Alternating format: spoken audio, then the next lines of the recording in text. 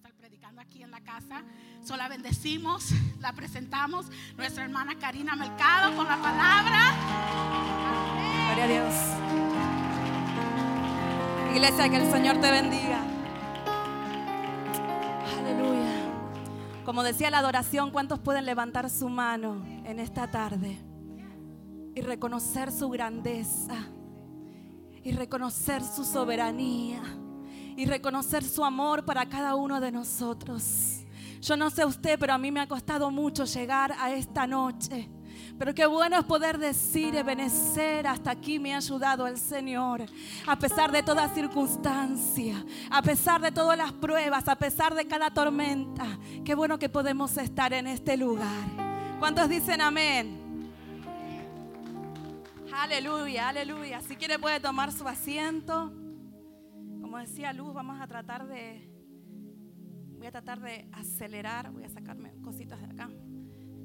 Antes que nada, agradecerle a los pastores la oportunidad que me dan de predicar. Sé que están mirando online, así que les mandamos un saludo. Y agradecerles también todo el apoyo a mi familia. Nosotros somos relativamente nuevos en esta casa, pero nos han abrazado con tanto amor que no hay palabras de agradecimiento para todos.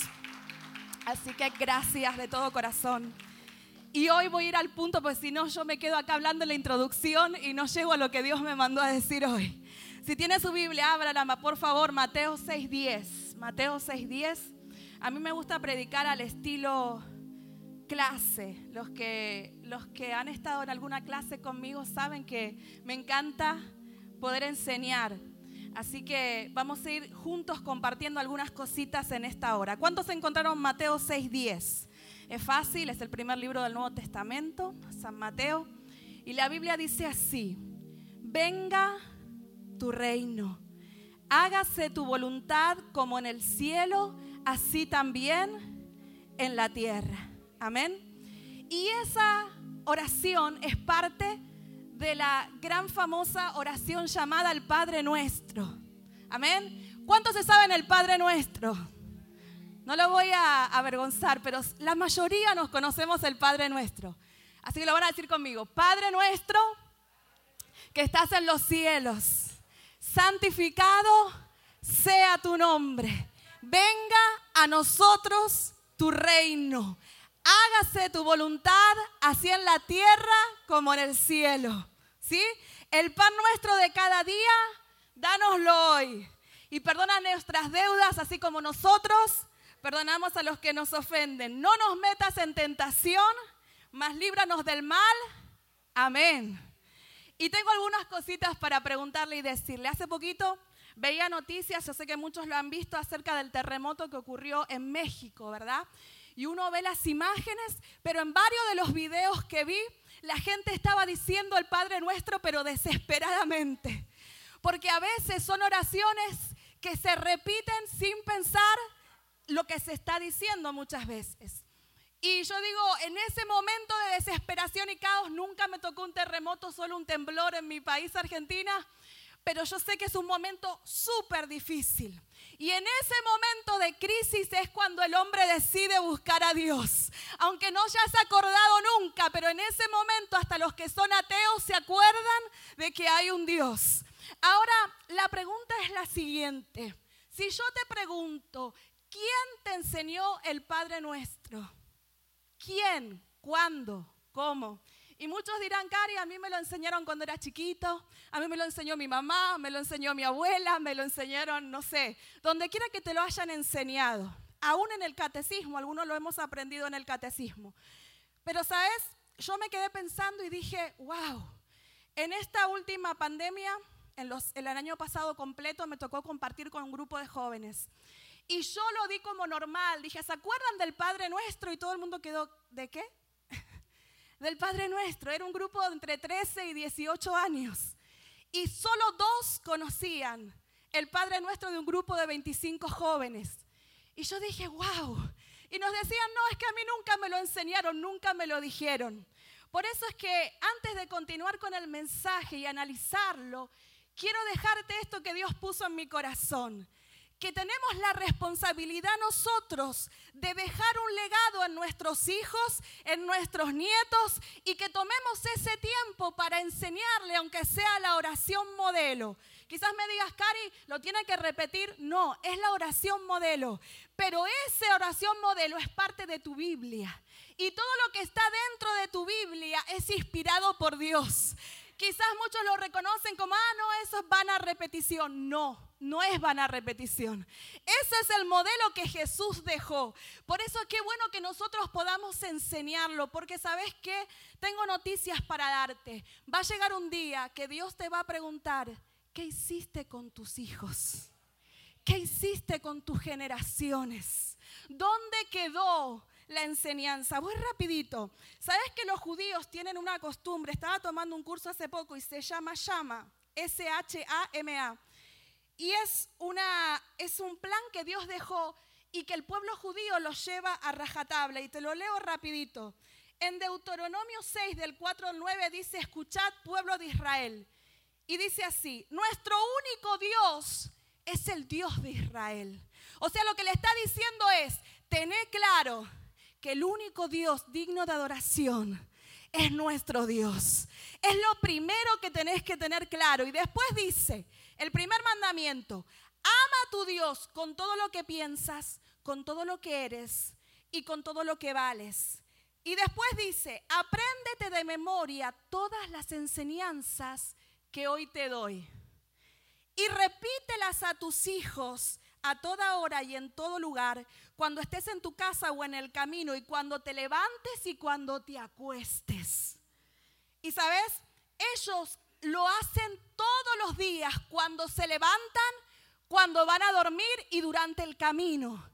Y el padre lo que hace es repetirle la palabra al hijo desde que nace hasta los 13 años. Ellos consideran que a los 13 años, después de la palabra ser repetida, se les queda grabado. Y ellos ya están listos para caminar aferrados a esa palabra. Y te comparto esto porque a mí me bendijo, ¿sabes? Los psicólogos y personas que estudian acerca del crecimiento estaban diciendo que es fundamental el tiempo con tus hijos en la mañana y antes de dormir, porque es lo primero que reciben cuando se levantan para setear su día y es con lo último que se acuestan para poder dormir y queda grabado en su pensamiento. Por eso en esta generación creemos que Dios está levantando un ministerio de familia. Yo lo hablé con los pastores y decíamos, a veces uno quiere ir a las naciones, a veces queremos llegar a tantos lugares y Dios dice, comienza con tu casa, comienza con tus hijos, comienza en tu ambiente. Porque cuando llegamos acá a adorar, tu llama tiene que estar ya encendida. Cuando llegas acá a adorar, ya reconoces quién es el Dios Todopoderoso. Amén. Así que quería dejarte eso primero. En otra página, cuando hablamos del Padre Nuestro, si ustedes lo repiten de nuevo, las primeras 3 oraciones hablan acerca de Dios. Y las otras 3 partes hablan acerca de mi necesidad. Muchas veces nosotros cuando oramos, primero le presentamos todas nuestras peticiones. Y si nos queda tiempo agradecemos y si nos queda tiempo adoramos. Y decimos, wow, es que tengo tanto. Es más, usted no me mire a mí, yo estoy hablando sola. Pero a veces eso pasa hasta cuando tenés tiempo para orar. Porque vivimos tan acelerados que nos levantamos ya apurados, corriendo, y hay que hacer desayuno, y hay que salir corriendo, y que el trabajo, y que esto, y cuando llegás a la noche, decís, ahora voy a orar, y el sueño, ¡bum!, se te fue. Entonces, lo primero que reconoces es, Padre Nuestro. Reconocemos que somos hijos de un Dios todopoderoso, que estás en los cielos, santificado sea tu nombre. Lo que está diciendo es, yo te adoro y reconozco tu santidad, tu grandeza, tu eternidad para conmigo. Venga a nosotros tu reino y hágase tu voluntad, aquí en la tierra como en el cielo.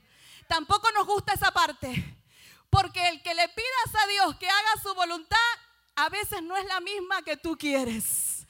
Y a veces Dios dice, ¿esa es tu forma o esa es la mía? Y a veces no, miren, usted no sé, pero yo a veces hasta tengo miedo de decirle hágase tu voluntad. Porque a veces la voluntad de Dios es diferente a lo que yo estoy pidiendo, pero Dios sabe todas las cosas. Amén. Ahora, Jesús incluyó en la oración el pedir que venga tu reino.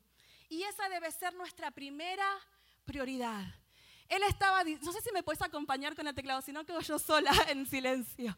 Fíjense esto, Él estaba pidiendo que primero pidas por el reino y el resto, ¿qué dice la Biblia? Vendrá por añadidura. Siempre que te ocupes del reino, siempre que te ocupes de saber, Señor, ¿cuál es tu voluntad? Siempre que te ocupes de decir, ¿para qué me necesitas, Señor? ¿Dónde, cómo, cuándo, en qué puedo servir? Que te ocupes de su obra, que te ocupes de dar, que te ocupes de evangelizar, que salgas en la mañana y digas, wow, ¿a quién puedo darle una palabra? ¿Quién necesita una oración? Y usted y yo sabemos que el mundo está en una crisis tal que lo que más se pide es una oración. Que tu teléfono sea señal. Saben, a veces a nosotros nos llegan mensajes, ora por esto, ora por lo otro, y a veces uno ora en el momento. Pero es tan lindo ver cuando Dios obra, que uno dice, wow, nos gozamos por la abuela de Marsha. El otro día me pidió una oración por una muchacha, estaba en West Palm Beach, no encontraban qué tenía. Tenía muchos como ataques epilépticos, pero no sabían qué era. Y ayer me dijeron, salió del hospital, hace 3 días no tiene más sus ataques epilépticos y ya está en su casa. Y uno dice, wow, qué lindo es ver y decir, comparto tu necesidad y voy a orar a favor de eso. Pero sabes, cuando uno entiende esto, Jesús dijo, cuando ores, pide lo siguiente: venga tu reino. Venga tu reino, porque lo demás va a ser añadido. Y cuando yo estaba estudiando acerca de qué es el reino de Dios, y dice los estudiosos que en el Nuevo Testamento el vocablo griego para reino es basileia, que significa realeza o gobierno, y significa que Dios es el gobernador supremo del universo. Yo no sé si lo escuchó. Dios es el gobernador supremo de todo el universo. Mire, a veces tenemos una visión tan limitada y miramos lo que está a corto plazo.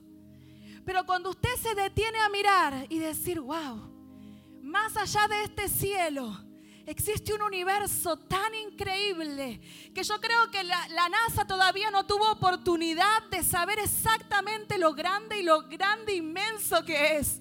Y uno dice, Dios es el Dios del cielo y de la tierra. Es el creador todopoderoso. Amén. Y Él está diciendo, puse a la tierra bajo mi reinado. Nuestra tierra está bajo su reinado y nosotros reconocemos su reinado en nuestras vidas. Voy rapidito, porque quiero llegar a un punto rápido. Una de las características de su reino es que es un reino sobrenatural. ¿Sí? Y dice, respondió Jesús, mi reino no es de este mundo. Él estaba estableciendo la ley, diciendo, no es nada parecido a lo que ustedes ven hoy en día. No es parecido a ningún otro reino, es absolutamente sobrenatural. Y Él dijo, es un reino de poder y no solo de palabras. Eso lo dijeron también Pablo y dijo, pues nuestro evangelio no llegó a vosotros en palabras solamente, sino también en poder, en el Espíritu Santo y en plena certidumbre. ¿Qué significa esto? Que el evangelio no es solo hablar. Por eso muchos no evangelizan, porque dicen, Cari, si me pide que ore y Dios no hace el milagro. ¿Y yo qué le voy a ir a decir si yo tengo más problemas que mi vecino? ¿Qué voy a ir yo a decirle? Pero sabes, cuando abrís tu boca, Dios te respalda.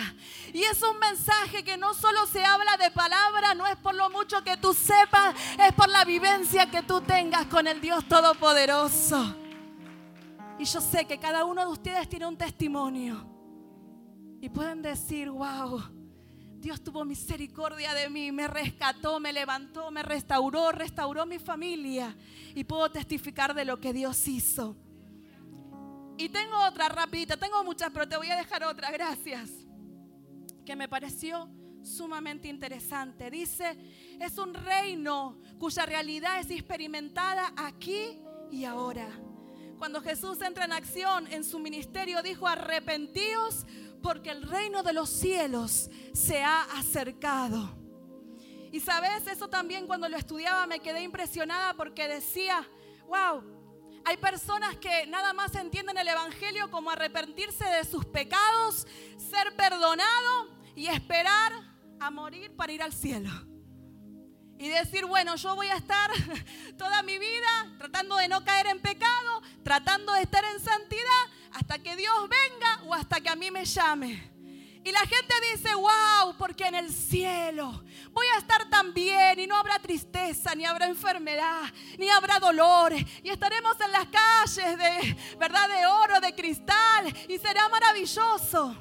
Y viven una vida sin victoria, solamente esperando a vivir esa maravillosa experiencia en el cielo. Pero Dios viene a decirte en esta hora: no tenés por qué esperar a que eso pase, porque si estás creyendo y estás pidiendo: Señor, que el cielo venga a la tierra, estás diciendo lo mismo que se vive en el cielo, yo puedo vivirlo en la tierra en este tiempo. A veces vivimos todos sabemos que este reino está gobernado por las tinieblas, pero en medio de las tinieblas nosotros somos luz. Y las reglas de nosotros no son las mismas de este mundo. Cuando tú entiendes tu identidad y entiendes quién eres, y entiendes quién camina contigo, y entiendes que el Espíritu Santo está dentro tuyo, y entiendes que la gloria de Dios se manifiesta alrededor tuyo. Y ahora voy a llegar ahí, y entiendes la autoridad que Dios te ha dado, vivirías una vida completamente diferente. Le decía a mi esposo el otro día: ¿sabes? Cuando entendemos eso y decimos: wow, todo lo que está en la tierra que no coincide con lo que está en el cielo no tiene por qué existir a mi alrededor. No tiene lugar en mi vida. Si la depresión no existe en el cielo, no existe en mi casa. Si la enfermedad no existe en el cielo, no existe en mi cuerpo. Por eso es que es tan importante que entiendas tu identidad. Me alegré cuando leí acerca de los jóvenes que van a hablar de identidad, porque el enemigo lo que trata es tenerte pisoteado. Lo que el enemigo trata es tratar de opacarte. Lo que el enemigo trata es que no entiendas quién eres y lo que portas. Y yo sé que muchos dirán: wow, Cari, pero tené cuidado, porque eso es vivir muy agrandado, con mucha soberbia, creyendo que te llevas el mundo por delante. Pero sabes, hay una diferencia. Jesús con los hombres era sumamente humilde, pero cuando se enfrentaba al mundo espiritual de tinieblas, tenía una autoridad tan sobrenatural que ahí no había sombra de variación. Cuando Él decía sal, es sal. Cuando Él decía enmudece, es enmudece. Cuando Él decía te calmas, es te calmas. Y ¿sabes qué? La iglesia tiene que aprender. La iglesia tiene que saber qué es lo que tiene y lo que porta. Y me voy a adelantar en todo lo que tengo, porque me gusta seguir lo que el Espíritu Santo dice. Y sabes, estaba mientras adorábamos, yo llevo meses en esta casa, y yo le decía a los pastores: lo que se vive en esta casa no se vive en otros lugares. Por eso que hay predicadores que cuando llegan acá dicen: wow, ¿qué es esto que está pasando? ¿Sabes cuál es el riesgo? De que termine siendo familiar o común para nosotros, y que solamente sea para que nosotros recibamos y recibamos y recibamos.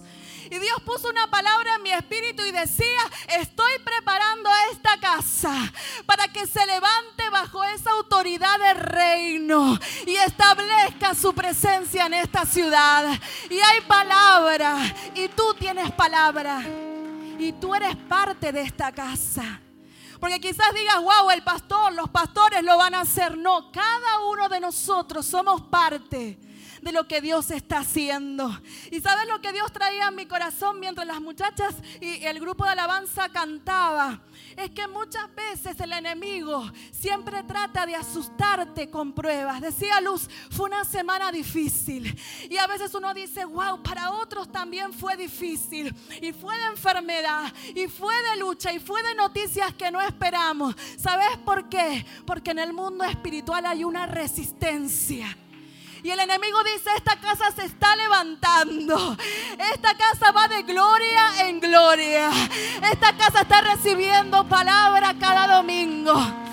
Tiene que haber una resistencia. Pero cuando te paras firme, a pesar de toda circunstancia. Yo soy pegada a Marsha y la otra vez verte adorando en medio de una prueba súper difícil. Pero ella se paró declarando la grandeza de Dios más allá de toda circunstancia. Y uno dice, wow, qué maravilloso. Porque, ¿sabes? Mientras estudiaba decía, wow, a veces la iglesia vive al revés, vive huyéndole al problema, vive huyéndole a la circunstancia. Yo no sé usted, pero yo me crié en iglesia y me acuerdo que cuando uno decía algo acerca de liberación, cuando uno decía la opresión se va porque el diablo no tiene poder sobre esta casa, la gente rápido decía que el Señor reprenda. Y era un temor. Me acuerdo que mi papá decía, no lo llames porque viene, no lo llames porque viene. Y siempre se vive con ese temor, y siempre se vive con ese miedo. Y Dios ponía en mi corazón, ¿quién huye de quién? ¿Quién está huyendo de quién? Yo no soy de dibujitos, pero soy viejita y me acuerdo de Tom y Jerry, ¿verdad? Que a veces Tom lo corría al gato, al ratón y el ratón al gato y así se pasaban todo el tiempo. Lo triste es que hoy la iglesia corre detrás de alguien que ruge pero no tiene ningún poder porque fue vencido en la cruz del Calvario. Por eso si la iglesia entendería lo que porta, si la iglesia entendería su llamado, se levantaría con la autoridad de Dios a decir hasta aquí.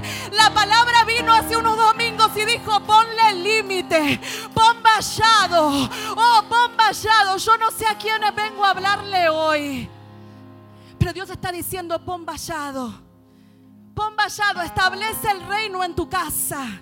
Establece el reino en tu iglesia.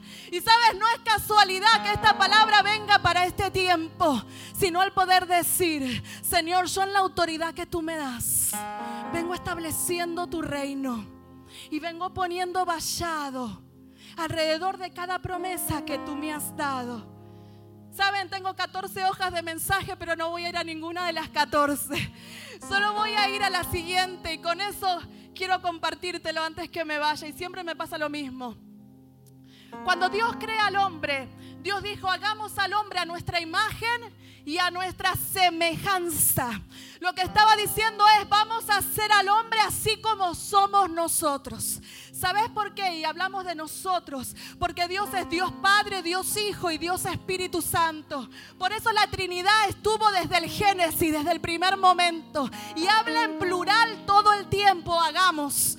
Y cuando creó al hombre, Dios dijo, voy a crear el planeta Tierra y voy a establecer al hombre como imagen mía aquí en la tierra, para que sea representante de mi reino en esta tierra. Y por eso que Dios le da autoridad a Adán y le dice que le da potestad de sojuzgar la tierra y enseñorearse. ¿Cuántos leyeron eso?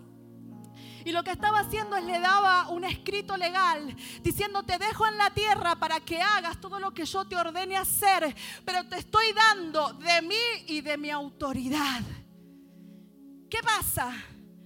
Antes de que Dios creara al hombre, estamos en Génesis, ¿verdad? Para que usted no se pierda. Antes de que Dios creara al hombre, Dios también creó un ángel y se llamó Lucifer, conocido como el diablo, desde antes de la fundación del mundo.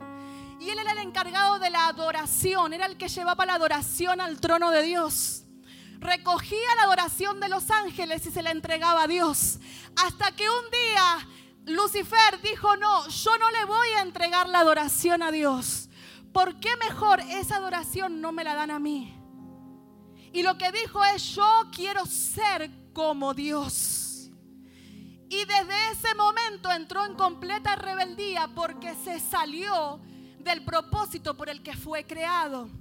Por eso es que ese echado fuera es un ángel caído Y Él se lleva a todos los ángeles que estaban de acuerdo con Él en entregarle a Él la adoración.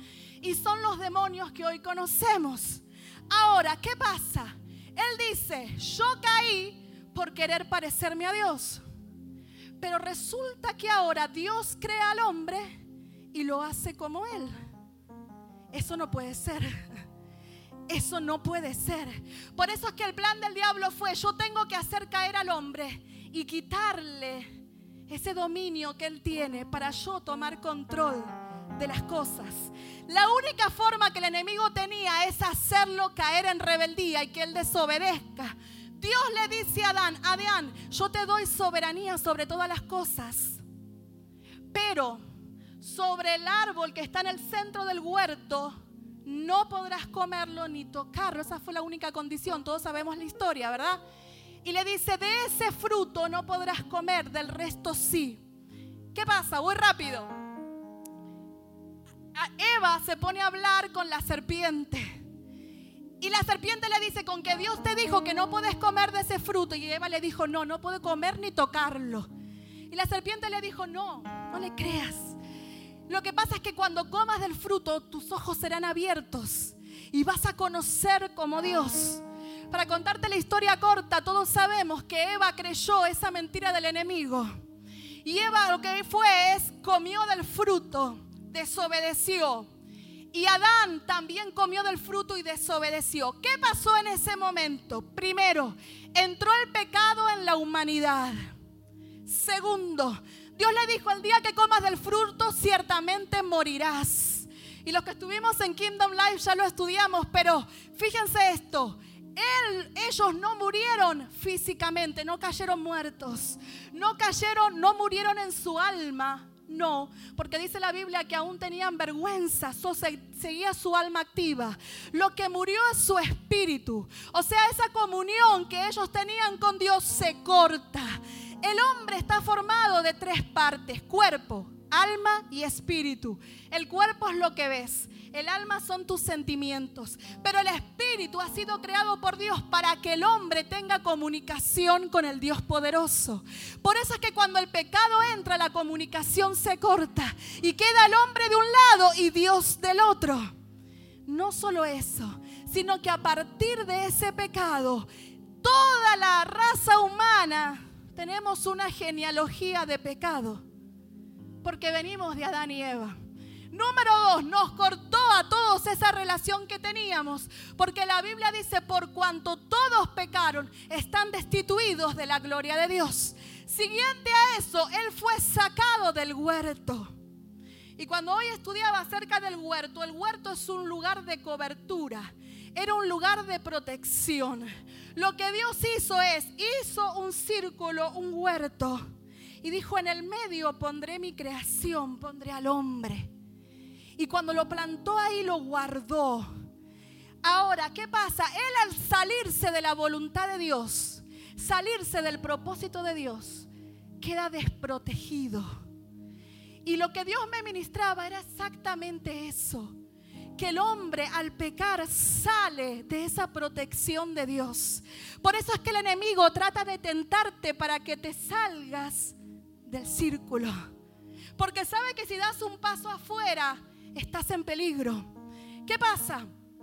Adán peca, pierde sus privilegios, pero por sobre todo pierde su posición de dominio.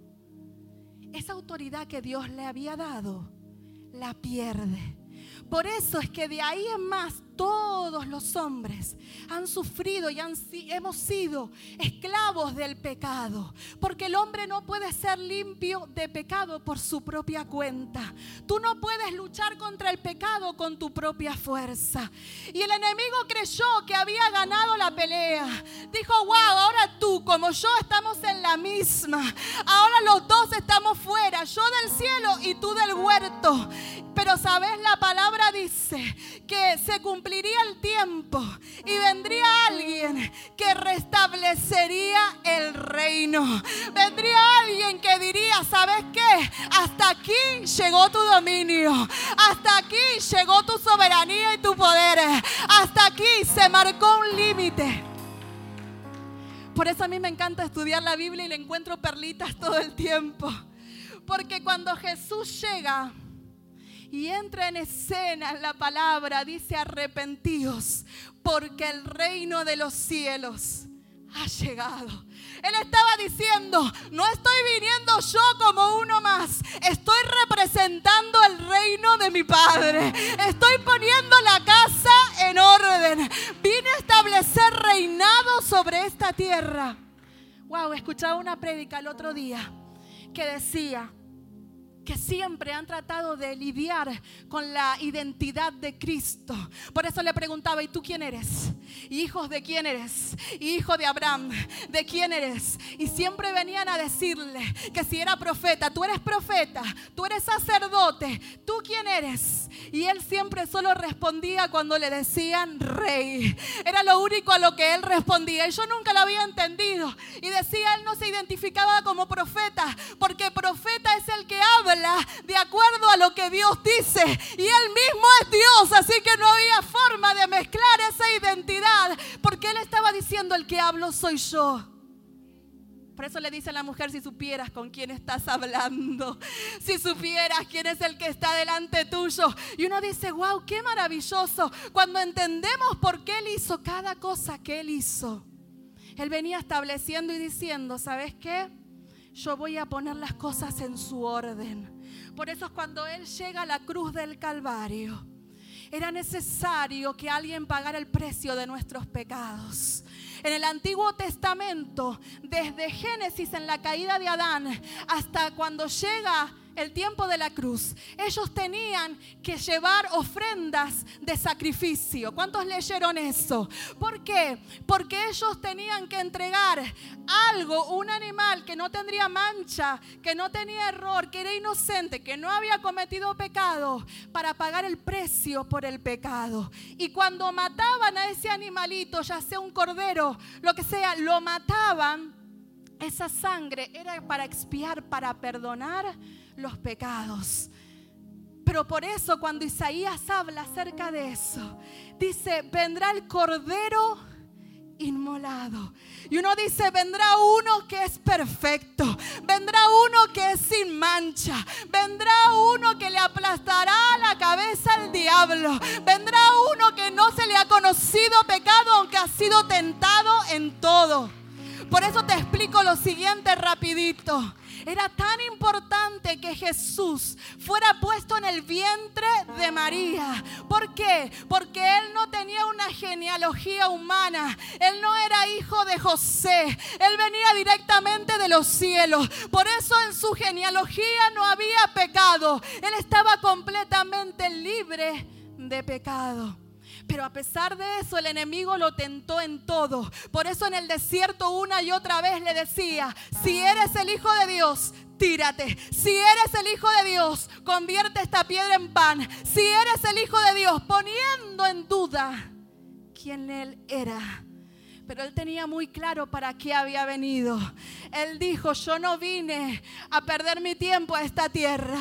Yo vine como el cordero que quitará el pecado de una vez y para siempre. Por eso Él dijo: yo daré mi vida. Así como el cordero se presentaba en sacrificio, Él en la cruz del Calvario se presenta y dice: aquí está mi vida. Por eso es que Él decía: Padre, si es posible, pasa de mí esta copa, porque sabía que no sería fácil. Pero sabes, cuando Él se presenta y Él da su vida por nosotros, muere, al tercer día Él resucita absolutamente victorioso. Porque cuando se levanta de esa tumba, está diciendo: ¿dónde está muerte tu aguijón? ¿O dónde sepulcro tu victoria? Está diciendo: yo soy el Dios Todopoderoso. Y no solo está diciendo eso, está diciendo: vengo a restablecer mi reino en esta tierra. Y te dejo con esta ilustración rapidito que me impactó, la leí y me impactó. Y decía lo siguiente: yo puedo tener esta botella acá, ¿no? Y si no la tengo bien, se puede caer. Y si yo digo: wow, yo quiero volver a poner o restituir la botella a su lugar original, y de pronto agarro la botella y la pongo acá arriba, la moví de lugar, pero no la restituí a su lugar original.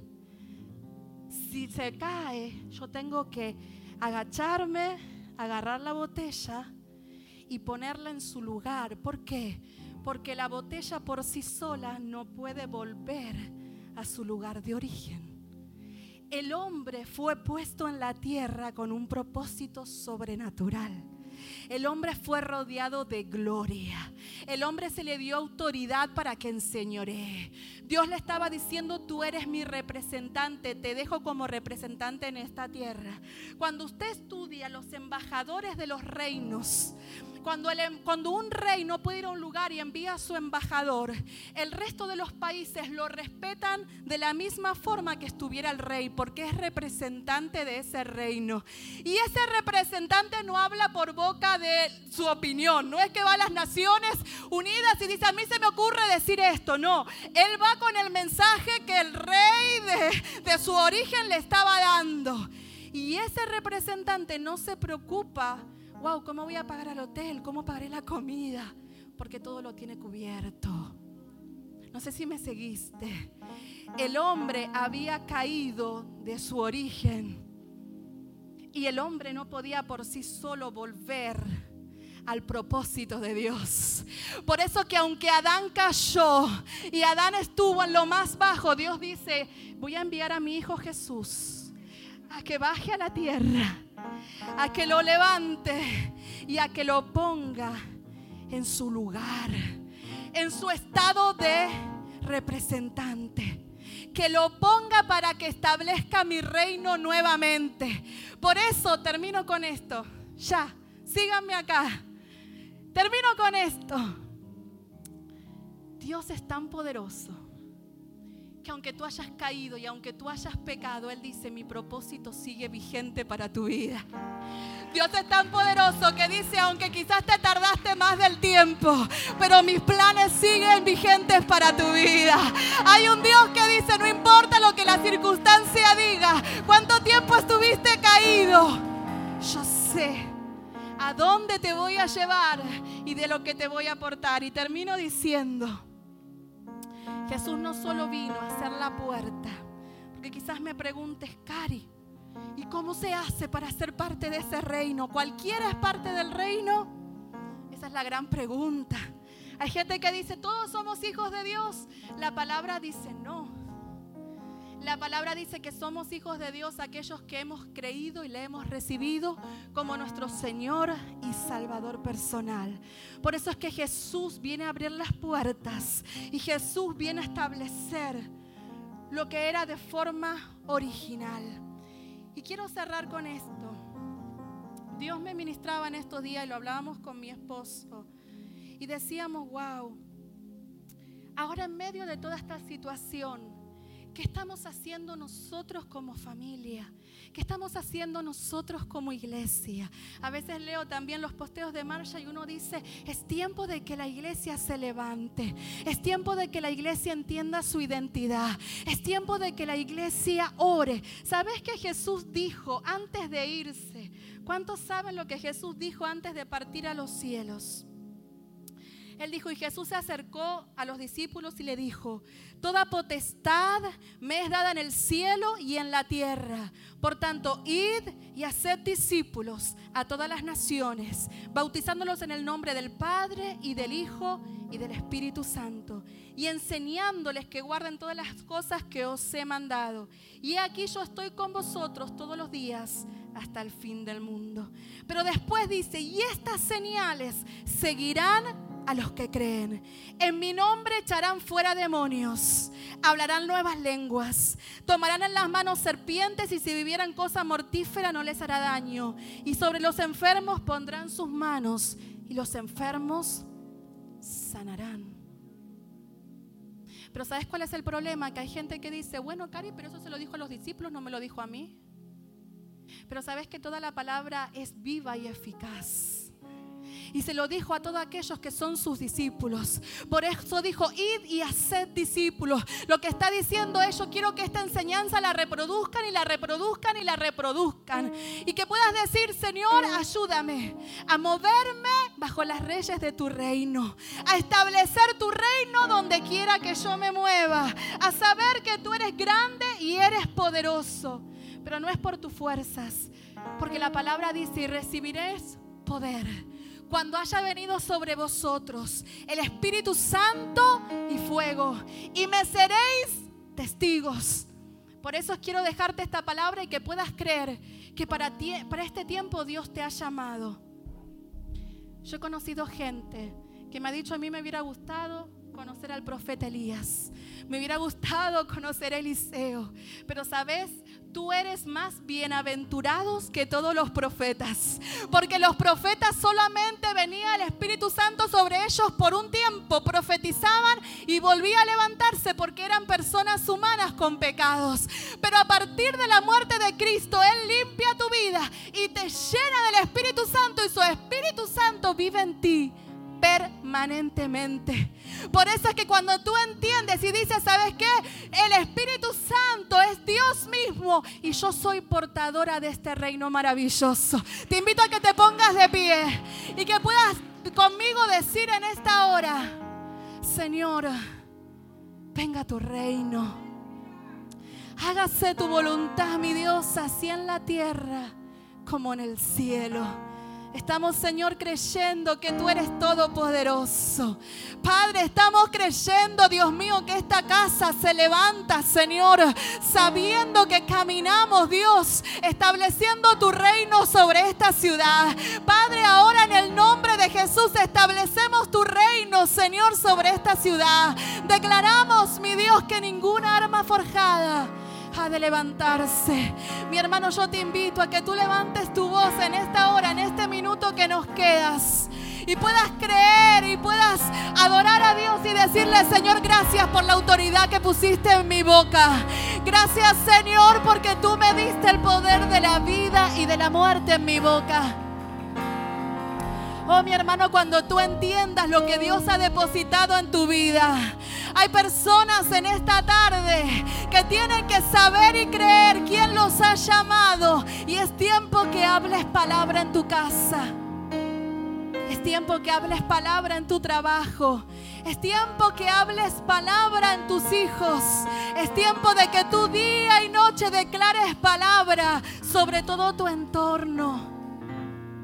Y muchos dirán, ¿qué es lo que ellos tienen? ¿Cómo esa familia se sostiene? ¿Cómo esa familia puede vivir a pesar de tantas circunstancias? Y ahí podrás glorificar a Dios y decir, ha sido el Dios Todopoderoso, el Rey de mi vida, el Señor de señores, que hasta aquí nos ha traído. Hermanos, que el Señor le bendiga.